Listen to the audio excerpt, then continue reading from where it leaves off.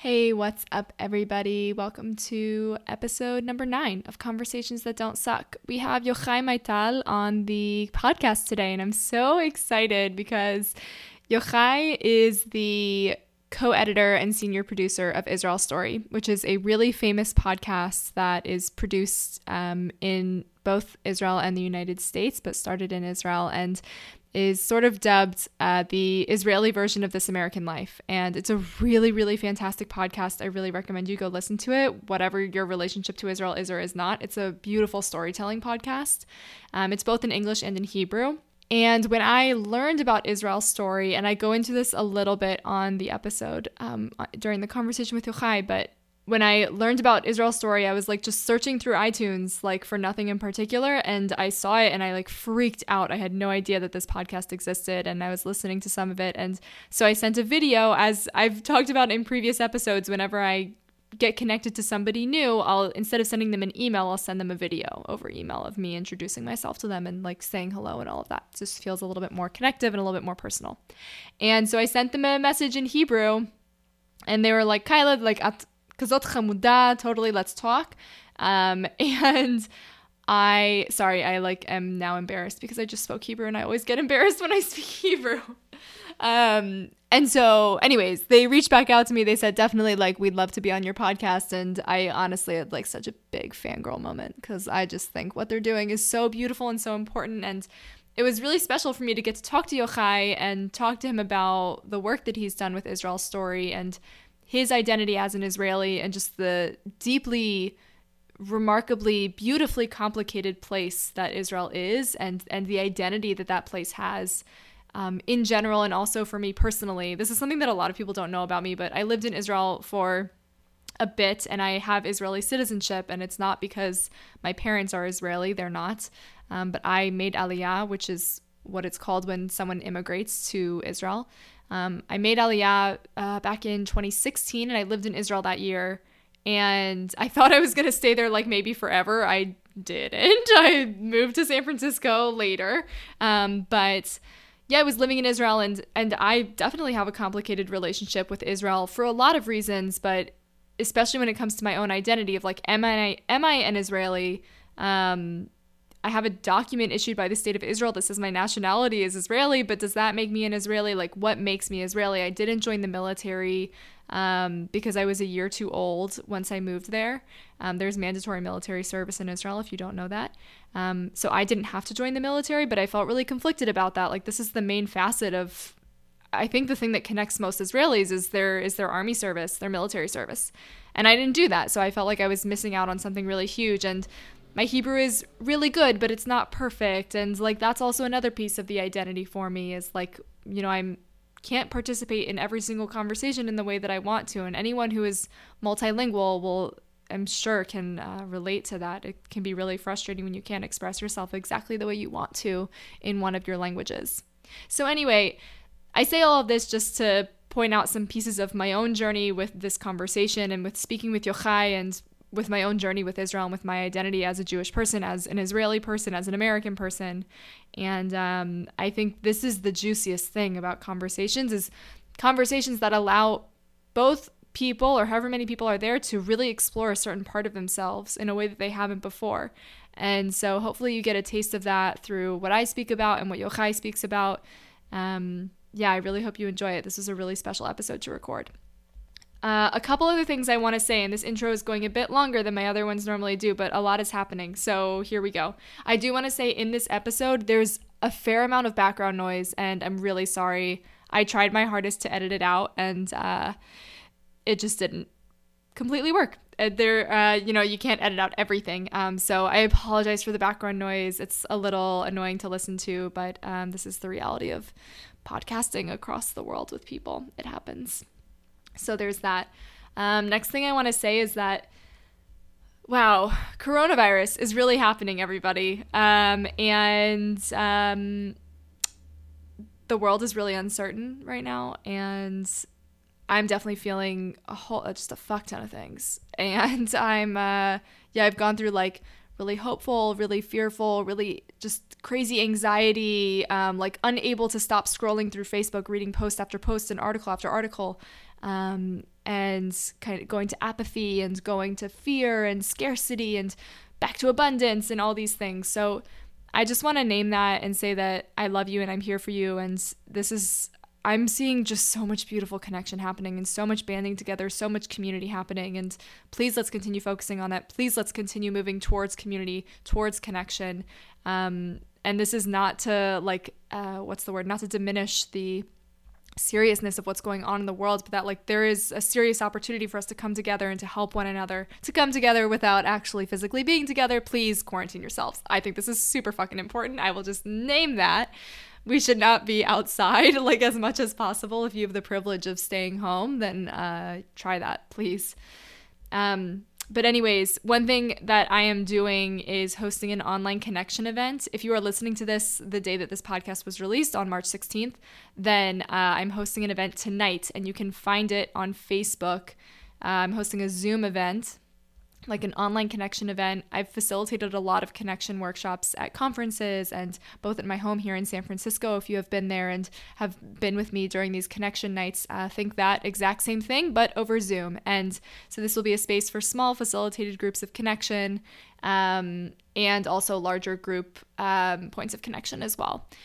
So that will all be highly facilitated if that helps you feel more comfortable with it. I definitely don't, my intention is not to throw people into a room and say, hey, everyone connect. Nope, it'll be highly facilitated, and that is something that I really love and enjoy doing. So please take part in that. You can find it on Facebook. If you just go to my Facebook, if you just like search Kyla Sokol Ward, there's only one of me in the whole world, which is pretty cool.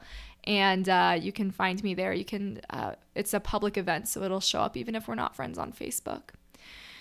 Okay, that's the last thing I'm going to say. I hope you enjoyed this episode with Yochai. I love you all so much. Please stay safe. Please wash your fucking hands and enjoy the episode. Let's get into it. We live in a world that is starved for more authentic connection. Better conversations are our first step in getting there. Welcome to Conversations That Don't Suck. I'm your host, Kyla Sokol Ward, and I'm here to engage you in truth-telling discussions about the super deep, always beautiful, sometimes ugly, and wholly honest parts of being a human. Real connection and empathic communication can feel easy and should be a part of our everyday lives. Most of our conversations suck. These ones don't. Hi, Yochai. Thanks so much for being with me today. Hey, how's it going? I'm happy to be here. Yes, so happy that you could join and that we get to talk today. I am thinking now just about when I found Israel Story, and I found it, I think, just like searching through iTunes, and I was so excited that first of all, that there's a podcast about Israel. How did you find us? Yeah, how did you find us? You know, I think it was just like on, I don't know if it was like on New and Noteworthy, or I don't know if your podcast is new enough to be on there, but it was just in some category. Yeah, and I just like saw it and I'm like, what? There's a podcast about Israel, and it's not something that's like purely political, and I was so amazed. And yeah, and it was so exciting to me. That's cool. It always seemed like a myth to me that people actually hear about your podcast through through iTunes and Apple Podcast reviews, but I guess it's true. It really happens. Yeah, I mean, iTunes really is just like an abyss of information, and so it is amazing. I agree with you, but I'm really happy that I did. Yeah, I would love to hear. So I know a lot about you, but I would, based on like your website, but not from speaking with you one-on-one. And I would love to hear just like how you and Mishi and your whole team came through to create this amazing thing that is the storytelling podcast that you have now. And we can flow from there. Yeah, sure. So basically, this whole thing started as sort of like a kind of like a love project of 4 childhood friends, Ro'i, Shai, Mishi, and myself. Mishi and Ro'i went after the army. They went to college in the U.S. And me and Shai were actually together in the army. We were in the army I was an officer. Shai was as well. So we were in the army for like quite a long time, like 7, 8, 9 years. When Mishi and Ro'i came back from the U.S., they had this sort of idea to create an American version of This American Life. It doesn't sound like a great idea right off the bat. I mean, creating a version of something, There's this famous, Lisa Simpson quote, I think. I think she got into McGill or something like that. Is that in Montreal? Yeah. And she's like very disappointed, and people tried to. Her mom, I think Marge, was trying to console her that it's like the Harvard of Canada.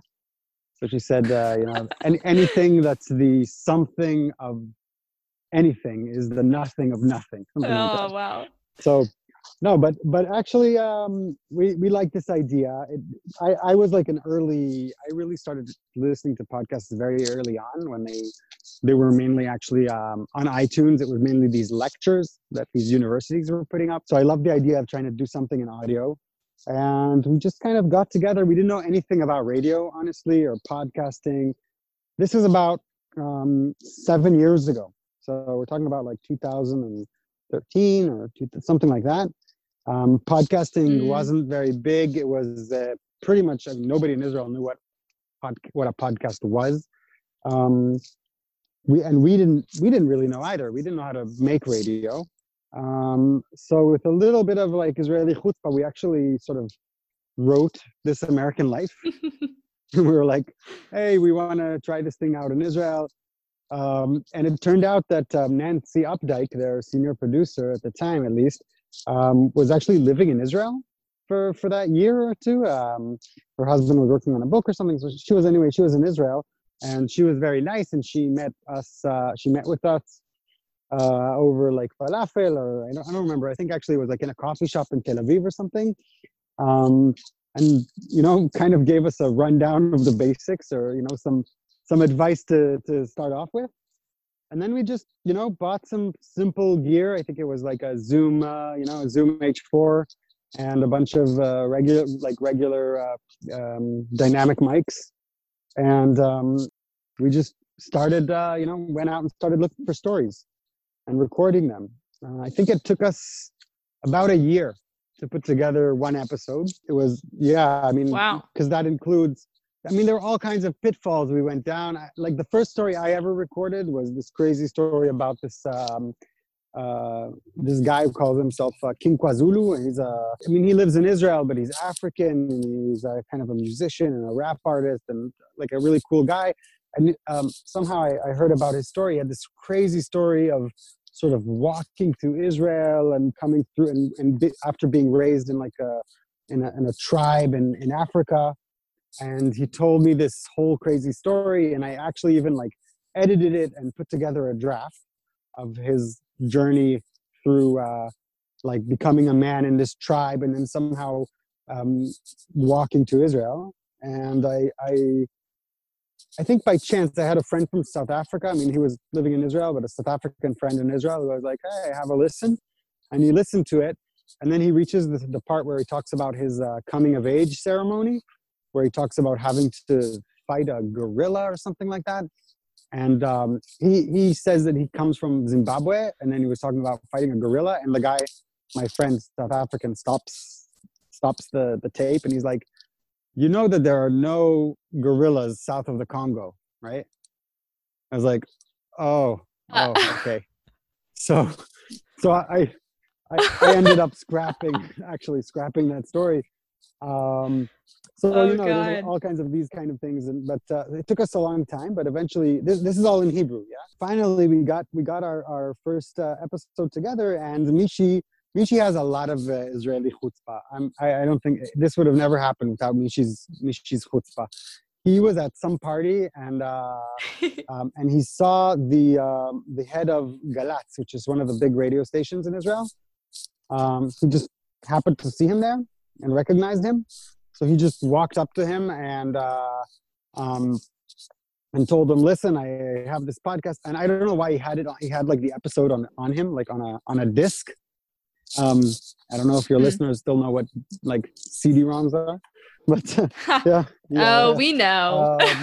So he just basically just as he was, trying to take a borekas from the buffet or something, he shoved a disc with our episode into his hand. And miraculously, instead of just like throwing that out the minute Mishi walked away or something like that, he actually passed that on to somebody in the station called Etianeta, who was like, she had this long time dream of also creating sort of the Israeli This American Life. And she listened to it and she was like, wow, like this is good. And we got a slot on the radio. It was like, what? You know, we were really shocked at it. At first, there was like this special. They did like a special for Hanukkah, so they aired like our first 4 episodes or something, and they got good responses. And then they gave us a slot, and so we kind of we're actually. It's interesting because even though we are a podcast, we have been on broadcast radio in Israel basically from the start. I mean, now we're actually in season, so our show is aired every Thursday evening. Which is kind of a primetime slot in Israeli radio because it's Israeli radio. I think it's probably the same in America. The rating all depends on the traffic. People mainly listen to the radio on the car. So anyway, that's how our first season got started. We got a lot of good responses. People in Israel were kind of shocked by it because the NPR style radio reporting doesn't really exist in Israel. You know, it's almost all the radio, like really the vast majority of it is just some host putting people on through the phone usually. Sometimes they'll come in. And also the Israeli style of radio is basically, it's like a battlefield, you know? People go on the radio to fight with each other.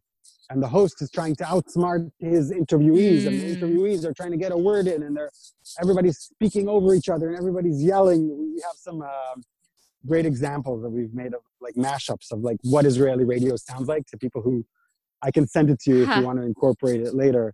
It's just people yelling at each other, and we wanted something that we were looking for for a different feel, something that would be more, open people's hearts up to listening, to compassion, taking things slowly, complicating things. People were really intrigued by this new sound, and it was well received. And then following that season, we decided that it would be, there were a few reasons to do this, but we thought it would be, one of them was funding. I'm talking now about our transition to English that happened after our first Hebrew season. So we got it was like miraculously, we got some actually funding from the Righteous Person Foundation, which is a Spielberg foundation. And they decided to give us some grants to do a mini season in English. And that was sort of the first time there was any money in the show, and sort of when we started becoming a thing and not like a kind of a passion project, a hobby. And we collaborated after getting that grant. We collaborated with Tablet Magazine, like an online Jewish publication, and together we produced our first season in English. And ever since then we've been at it. It's been a long road. It's already been, like I said, 7 years. We've had a lot of highlights along the way. PRX has picked us up, so now we're like actually distributed by PRX to public radio stations all over the US. And we've had collaborations with like really big shows, which is also very exciting, like Radio Lab, Snap Judgment, and 99% Invisible. So that was amazing. We had all of a sudden we had an opportunity to actually like work and collaborate with our radio idols. Yeah, and now we just finished wrapping up season 4, and we're in the middle of, like I said, of a season 4 in Hebrew, and actually just got off from our pitch meeting for season 5. We're already like working on thinking about what stories we're going to do for the next season. Oh my goodness. That's actually a crazy story that's like out of a movie, that he like had the CD in his pocket and like the exact right person was available to basically like bring you all to where you needed to be. I mean, that beginning step at least, you know? It's definitely to his credit. I'm like the type of person who's always like bashful, and I would never do something like that. I'm like, who am I, and why would Yaron Dekel, that's the head of the biggest radio station in Israel, why would he, even have another glance at something that I give him. But it's a good lesson for life, I think. You just hold yourself in high regard and just go for it. Yes. Oh my goodness. Yeah, one thing that I've really loved about listening to several of the episodes is that like it's this take on Israel as the same way that This American Life does. It's this take on Israel that's just like purely storytelling and purely about people's lives and just these really interesting, like super random, a lot of them, like perspectives on Israeli life. And it's so beautiful and so humanizing. And as someone who has like a very beautiful, passionate love affair with Israel, it makes me so grateful that there's a way for people to learn about Israel, even like including Israelis, for them to see all these different perspectives and hear all these different voices. It's really amazing what you all have done. Thanks so much. It's really, I mean, it means a lot. It means a lot to us. And that's what we're hoping, really, to enable people to, it's also, for me, I'll say this, not, to me, this is really a lot about, explaining things to myself as well about Israel, because Israel is a very complicated place. And we love Israel. We love Israel very much. And it's like, it's our mother tongue, it's our home. But at the same time, there are a lot of things that are really difficult about living in Israel and all kinds of challenges that poses. And I think one of the really amazing benefits for me working on this show is really the ability to leave your bubble and see Israel from different perspectives, because it's not just for our listeners. I mean, if I didn't have this show, right? I'm a Tel Avivian through and through. Yeah, we have a bit of a conflict inside of our show, because Mishi's definitely a diehard Jerusalemite, born and raised in Jerusalem, and his heart is in Jerusalem. And to me, it's like maybe one of the worst places in Israel, Jerusalem. I never recommend that people go to Jerusalem when they visit Israel. I say, just stick to Tel Aviv, and Mishi will say the exact opposite. But the point is that as a Tel Avivian, okay, if I didn't have this show, I would probably be more or less stuck in my Tel Avivi life with my secular friends, and that's the people who I would interact with.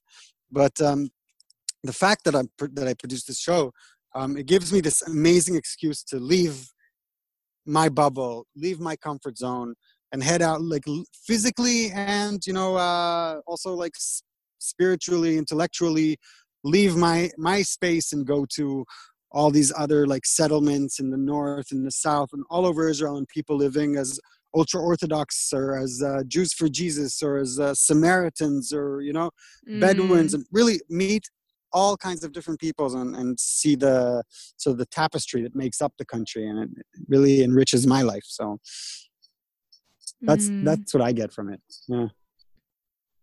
Wow. Yeah. I think that it's like hard to say, because this is true of anyone, anywhere in the world, just everywhere. We're all in our bubbles. And and I think, of course, in Israel, that is also true. And I lived in Israel for a little while, not a long while. But I was in Haifa, and very much feeling like I was in a bubble there. And when I would go to Tel Aviv to hang out with where all my friends were living, when I would go to Tel Aviv, it was like, I felt like I was in this like amazing cosmopolitan, like I was like, oh, this is like what culture is. And like, I felt like this, Tel Aviv was not the bubble and Haifa was the bubble. And so it's funny, just like wherever you are, that remains true. Yeah. I'm curious, like, have there been stories, interviews, like people that you've come in contact with through doing this work whose stories have just felt really confronting and uncomfortable and really like been challenging for you and for your team to listen to and to to produce and show to the rest of Israel type of thing? I think the biggest challenge for us is sort of staying apolitical and avoiding that pitfall, because on the one hand, we want to complicate things and we want to tell stories, and in and of itself, that is in a way a political statement, because we're saying we're saying that everybody's a person. We're sort of humanizing all sides. That's in a way, it's a political statement, but it's very important for us not to stay stuck in like I spoke about before, like stuck in our bubble, stuck in our perspective. So we do have to like reach out and look for stories, often look for stories that of people who might have sort of radically different point of views than we do. And sometimes that is a challenge. I think the way we try to deal with it is just by sticking to the narrative, like understanding whether the story is compelling, regardless of whether we agree with the person or don't agree with the person. I mean, if there are elements in the story itself that are challenging, that raise questions, then I see that as a good thing usually, because it means the listener will also be engaged, and it'll make them think. I guess you want examples, right? I would love some examples. Trying to think for a second. What might be good examples? I mean, the examples that are most fresh in my mind are like examples from our pitch meeting. So they're stories we haven't done yet, right? But we're talking about, should we do them? Shouldn't we? So let's say there's the story that we were pitched by a listener, I believe, an artist. I think she's religious, studying in Shenkar, which is like a very sort of liberal arts college in near Tel Aviv, in Ramat Gan. And she drew a painting of a terrorist, actually an Arab Israeli from Jaffa who killed a few people in a terrorist attack. And she drew a portrait of him with a noose hanging around his neck. And she was trying to make the statement that she believes that we should reinstate the death penalty. And her painting she was like shot down by her teachers, and it became this huge controversy. And so we were thinking about this story, like, should we, on the one hand, I don't particularly like this painting or the idea of this painting. On the other hand, it does raise an interesting topic, which is sort of where do we draw the lines on freedom of speech and freedom of expression? And also it sheds a light at how often in like actually very liberal spaces are actually in some ways very intolerant to other opinions. Yeah. And so this is like a dilemma. We haven't decided yet, but it's a dilemma. Like, should we do this story? Should we not do the story? The lawyer it turned into a court case, this thing. And the lawyer that represented her, for example, I would not interview him because he's really, he's someone called Ben Gvir. He's now running for parliament. And personally, I believe he's a racist, and I wouldn't, like, there are lines, So me personally, I would not interview him, and I wouldn't want any interaction with him. But the story in and of itself of this painting and this girl trying to express herself and trying to live with like very right-wing views in a, overwhelmingly lefty liberal arts college, that makes for a good story. That makes for conflict. It makes for an interesting human situation. So it has its merits, and it has a lot of challenges as well. I'm curious if throughout the last 7 years that you've been focusing so much on stories, has this changed the way that has this changed your relationships? Has this changed the way you are with strangers when you're just thinking of people sort of through the lens of stories? Has that changed for you at all? Well, for one thing, it's sort of like I'm married and I have like 3 kids. And during all of my wife's pregnancy, I always noticed like whenever my wife is pregnant, all of a sudden it seems like everybody's pregnant. Like wherever I look at, like half of the women are pregnant or something. Now, of course, this doesn't make sense, but I think like there's a certain bias when you're in a kind of a certain frame of mind. You project that on the world. So I think that when you sort of have your feelers out and your story antennas out there looking for stories, you tend to see stories everywhere. So I love talking to Uber drivers, and often I'll have like fascinating conversations in Uber or cab rides, or we'll just like stay in the car for another 10 minutes or something and talk. I've heard some crazy stories that way. And I think it just makes you realize that really it's true that everybody has a story. Not everybody's, story is as amazing or compelling. Not everybody's as good as telling it, but really there are stories everywhere, and everybody has a story. And it makes you, I think, appreciate more. I don't know how difficult it is to be a human, and how varied the perspectives are. Oh, I love that. I love that. Yeah, and I think that that's one thing, just that perspective that when we're of a certain state Mm-hmm. of mind, then of course we're going to see that thing everywhere. It's going to appear to us. And yeah, one thing that I think a lot of people in the world could use a little bit more of is just looking at the world through the lens of stories and humanizing all of us. Because yeah, there's extraordinary. I think it's very natural. It's very natural. I think in some ways it's not. I mean, obviously for us, it's maybe slightly more extreme because it's what we do, and we deal with people's stories every day. So it's like really all it's in our mind all the time. But I think we all think in stories. I think it's just the way humans work, or the way our brains are wired, is to think in stories.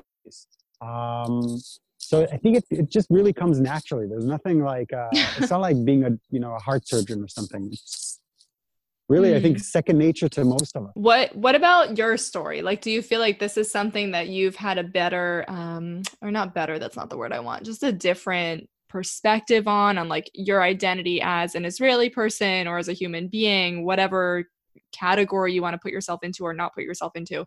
Has that evolved for you as you've continued doing this work? Is my thinking about myself as an Israeli changed? Yeah, like has your identity as an Israeli or just as a human being on the earth, whichever feels more important to you, like has that changed? Do you think that, have you had a clearer perspective on your story as an Israeli, as a human being, whatever, as you've done this work? Look, I think the answer is yes. In general, the answer is that I think that this is, I'm answering for myself now, not as like for the show, but I was born in Israel and raised in Israel, but my parents are from North America. My father's Canadian and my mother's American. So I grew up in this house that was culturally actually sort of an East Coast Jewish family, but I grew up in Israel. So I always had this sort of weird identity that was kind of, I was Israeli, but to my friends, I was the American, not that I have like an American accent in English or anything. It's just like relative to them, I was like the American. And so I always felt like maybe a little bit neither here nor there in a way. And I think that, working on this story, working on this podcast and on Israel Story has sort of shown me that everybody is in that position. Nobody is 100% one thing. We're all just like these mixes of all kinds of different things, where Israelis and Iraqis especially, this is true in general, but especially in Israel. It's such a young country, and everybody has an immigration story, and there's just such a big mishmash of all these different cultures. So everybody is a mix of something in Israel, and I think working on this show has made me feel more at home in my own country, if anything. Oh, wow. That's so beautiful. Yeah, I agree with you. I think Israel is a really special mixture, again, because it's such a young country. Of course, the United States is another example of just such a melting pot of cultures and ethnicities and languages and all that. But of course, we've been around for much longer, and just, that changes the way that we identify ourselves. Yeah.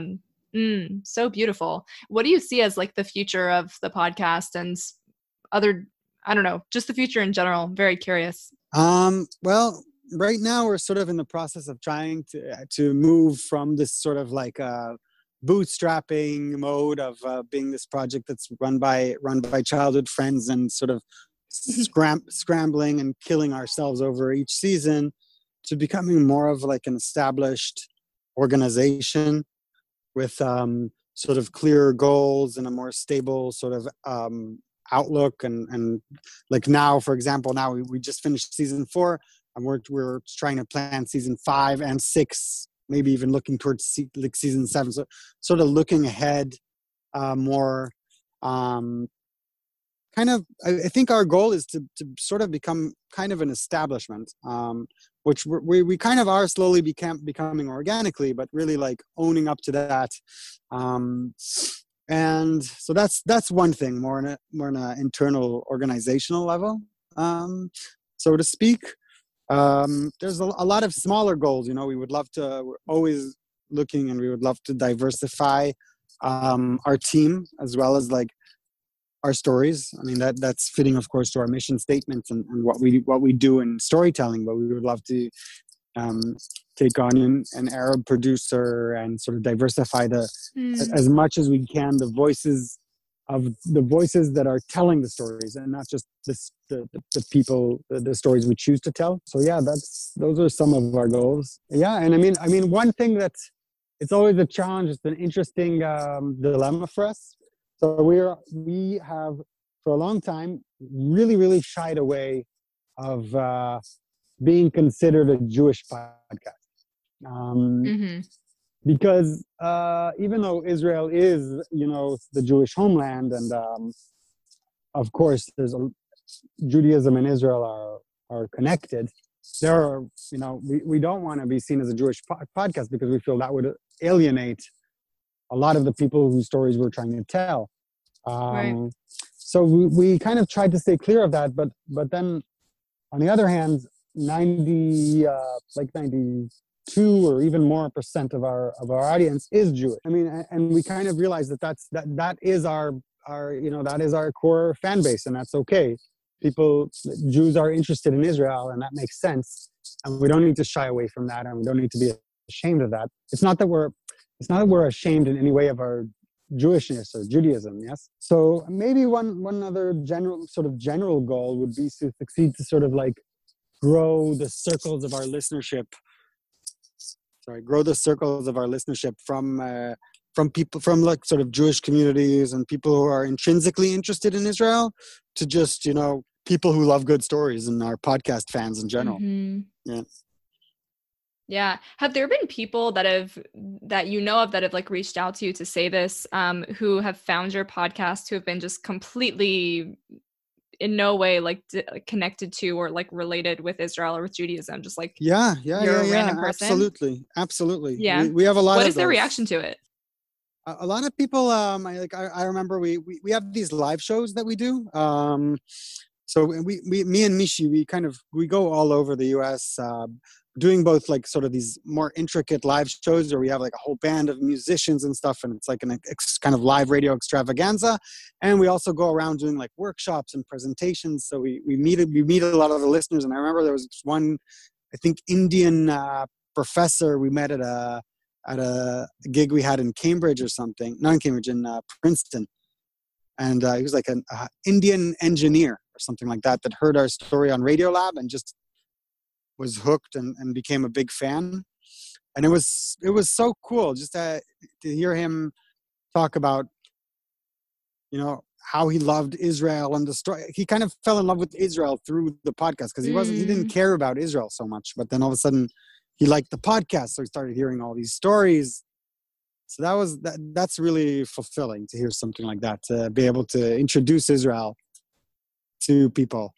That to me, that's amazing, because usually people will be introduced to Israel through usually either through conflict. They'll hear about some terrorist attack, or they'll read an article about some house in Gaza that the military demolished and the family that was killed, or some sort of bad connotation from either the left or the right, or else they'll hear about Israel in some high-tech or business conference, or an article in the Wall Street Journal talking about the Israeli innovation and the next cherry tomato or what have you.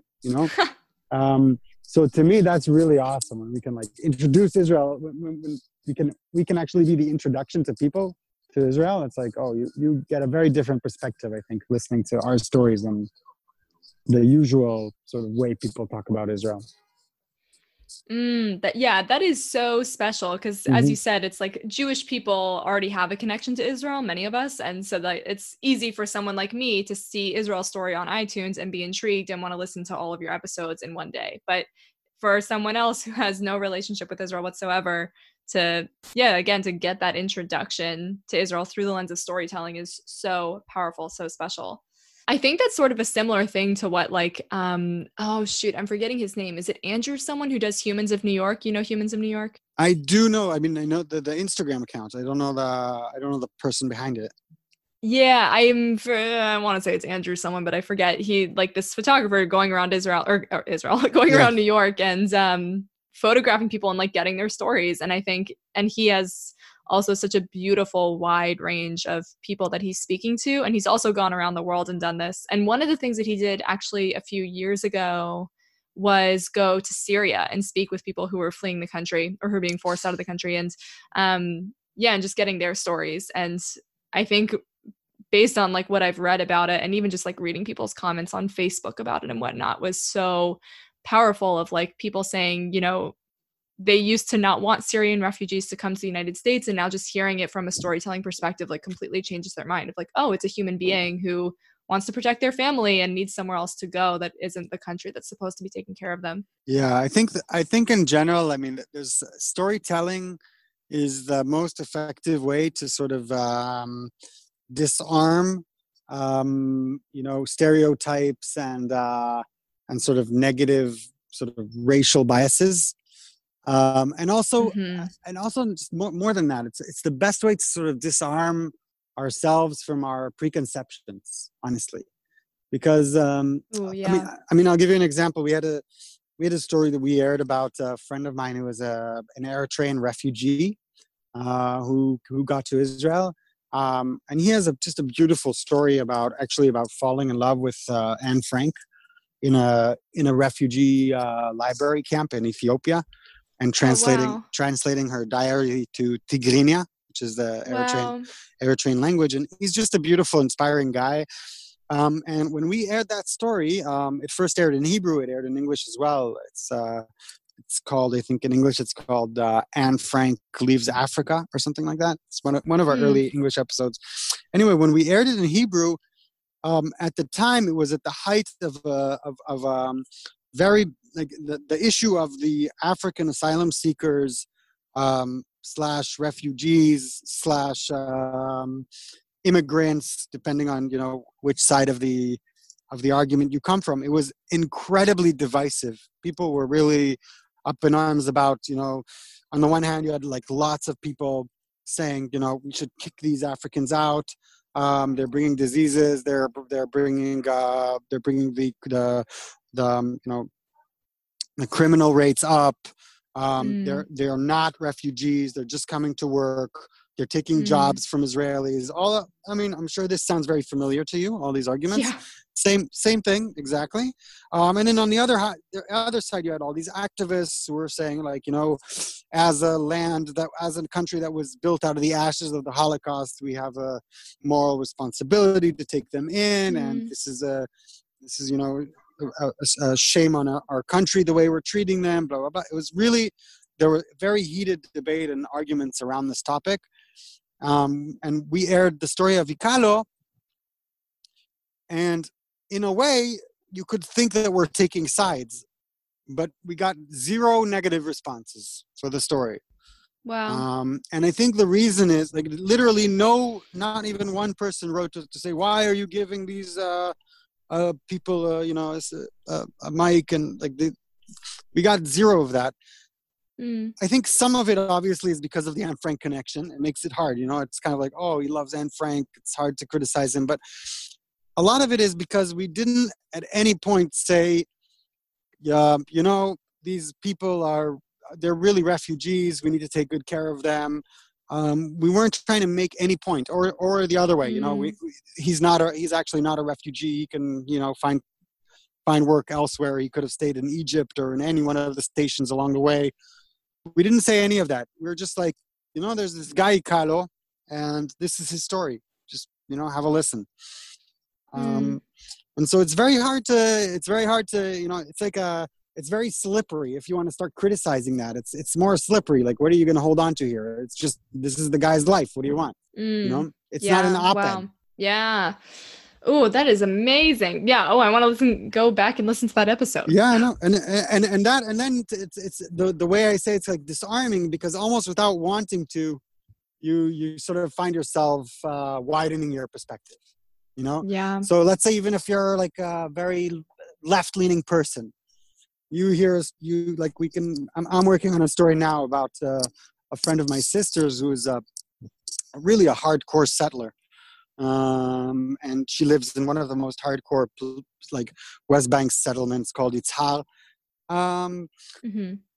and the story is actually about she actually works with horses. She's like a horse therapist. I mean, she does therapy with kids and stuff with horses.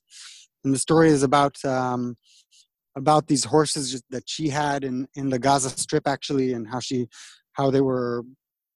I can't go into the whole story, but the story is about her and her relationship to animals, and she's an incredibly beautiful and compassionate and interesting person. And my hope is that people will listen to that story, especially people who are like when I write and work on a story like that. My audience, my imagined listener is a left wing, New Yorker or something like Mm-hmm. that. Um, and my hope is that he'll listen to that and be like, huh, you know, I, I Oh, had I had yeah. one I had one I had sort of one I thought settlers were one thing, but maybe it's not that clear cut, not that Mm-hmm. simple. There's some quotes that is something along the lines of like, as proximity decreases, so does connection. And that, yeah, like when we're further away from people, both either emotionally or physically, of course, it's harder for us to connect to them. And that's one of my like challenges with Israel is that like it does feel so segregated in so many ways. It is so segregated in so many ways. Hmm. And again, it's not just Israel. So many places around the world, most places around the world are quite segregated in ways that I think a lot of people don't even realize. And yeah, it's like, how can I empathize with a settler if I don't know anything about who they are? And all I Totally. can see is like, oh, they're a settler and that's it. That's all I see. So it's, yeah, so important. And it's challenging. It's confronting. But yeah, it does disarm us whether we want it to or not. I think there's the Steinbeck quote or something that getting to know someone always leads. I think it's.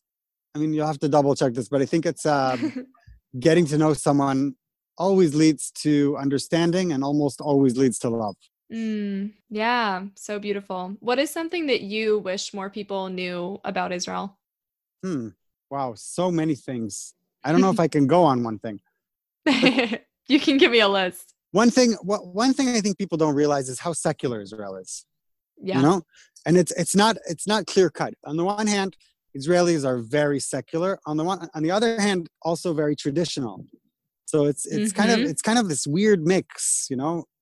Um, when Israel was created, obviously a lot of different people will have different takes on this, but some of the early Zionists, they had even, I mean, this was actually like their literal goal was that Israel would be the place where a Jew could just be a Jew out of, the fact that he just is born in Israel. He Yeah. wouldn't have to do anything. That's it. He's Jewish. Like an American is an American or a French is a French because he's born in, France and speaks French and that's it. He's just French. Mm-hmm. Um, so in some respects, that was sort of the dream of Israel. And it has like very, very secular, it has a very, very secular element at its core. Um, even though it's also very, very traditional. And I think it's very Mm. complicated to understand that. Um, one of the one our like sort of what is it called, poet laureate, like Mm-hmm. national, is that what it's called, like the national Yeah. poet, is Chaim Nachman Bialik. uh, Mm-hmm. and this is a guy who grew up ultra orthodox in the yeshiva, etc., and had a sort of awakening and left the yeshiva, became secular, um, and lived a completely secular life. I mean, he didn't keep kosher. He didn't keep Shabbat strictly or any of those things. But when his picture was displayed in the photography shop in Tel Aviv that opened on Shabbat, he was outraged and he demanded that his picture be taken away from the window because this shop opens on Shabbat. So Mm. I'm just telling the story that's one thing, just how complicated Israel's relationship to religion is. Um, Mm-hmm. Another thing I think that's interesting, maybe people need to realize, is that I think it's a similar sort of awakening to what America has been going through. And, obviously things always come to Israel in like a 10-year delay from America or something like that. So there used to be this notion of the melting pot, and everybody's going to come and we're just going to blend them all into one identity and be one big happy family. Yeah. And I think in recent years that there's a realization that people want to also hold on to their original identities, and that is important, and that we're searching for a way to, be united, and on the one hand, but on the other hand, also leave space for sort of individual identities to form. And our president, Rubi Rivlin, actually came out with a really inspiring speech in which he, I think, very correctly pointed out that Israel has become a 4-tribe society. So essentially, the Israeli society is divided into religious Zionists, ultra-Orthodox, secular, and Arab people. And yeah, of course, every one of these sectors can be, subdivided, et cetera, et cetera. But those are sort of, I think that is a very smart, acute sort of way to look at Israeli society. And there's a very big challenge for us to be able to bridge these divides, because each one of those groups comes with a very, very different sort of philosophical outlook on life and on how things should be. Yeah, I think a lot of what you're saying, like the people not knowing that Israel is, first of all, very secular, and also that it is so complicated. Like, it is not just very secular. There's like so much happening in terms of its identity with religion and yeah, just how people interpret faith there. It's so amazing. And I staff a lot of birthright trips, Taglit trips to Israel. I do this like 2 or 3 times a year, and every time, like, one of the main things I hear in terms of first impressions is people saying, like, I can't believe that not everyone is wearing the big black hats, and that some people here like don't celebrate all of the Jewish holidays. And I think people feel that it's much more inviting than they expected it to be. Thinking that, only a certain type of Jewish person belongs in Israel. And instead knowing, like, there are lots of different Jewish people in Israel and a lot of non-Jewish people in Israel, and all of them belong. And it's highly complicated also that all of those people do belong in one space. It brings a lot of challenges to the country. But that's what makes it so special and a really unique place. Yeah, I mean, I'll give you an example, right? Yom Kippur is the day I miss Israel the most for the past years living abroad. And people, when I say that, people think that I miss, the holiness that envelops the country and everybody wrapping themselves in talitot and going to shul. But actually, the most amazing thing about Yom Kippur is that I don't think it's a law or anything, but just nobody drives. Even though, see, this is apropos what I was saying about everybody being secular, but it's weirdly traditional. The country shuts down completely. That means you go on the street, and instead of hearing like sort of like hustle and bustle and cars and buses and that, you just hear like the murmur of people, because everybody goes out to the street and people are like walking around, and it's known as the bicycle holiday because kids are just biking on the highways. Yes. So it's just like there are like, literally tens of thousands of people on the street. And, I have a friend who does a bicycle trip up to Jerusalem and back on the highway. And it's really amazing. It's amazing. And I just spent all Yom Kippur just on the street walking around, taking that in, because it's really incredible. It's really incredible. Yeah. Wow. Oh my gosh. I was just in Israel like up until 4 days ago, and now I like miss it so much already just hearing you say that. Yeah. Beautiful. Well, I want to be mindful of our time here. And I would love for you to tell everyone listening where we can find out more about you and your team and about Israel Story. Sure. So, I mean, please feel free to check us out. We're available. Our podcast in English is available wherever you get your podcast, as they say. You just need to look for Israel Story. That's like a singular one story. Sometimes people get mixed up. So Israel Story. Our website is israelstory.org. And I mean, we'd love to hear from you and check out our feed. You can also find us on Facebook, Twitter, Instagram, all under Israel Story. Amazing. Yes. And of course, just go to Israel and hear some stories first person. Also a great way to Yeah, do it.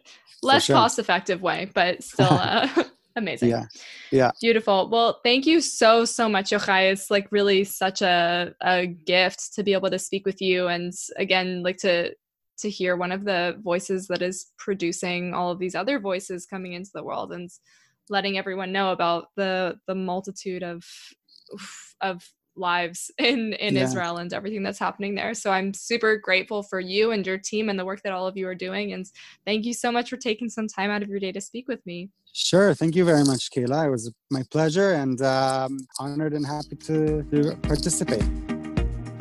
All right, everyone. Thank you so much if you've made it this far. I hope you enjoyed this conversation with Yochai Maital. Again, definitely check out the Israel Story podcast if you get a chance. It is amazing, an incredible storytelling podcast. And check out the event, the Connection event on Facebook. If you look up my name, then you will find it on my Facebook page. It's a public event.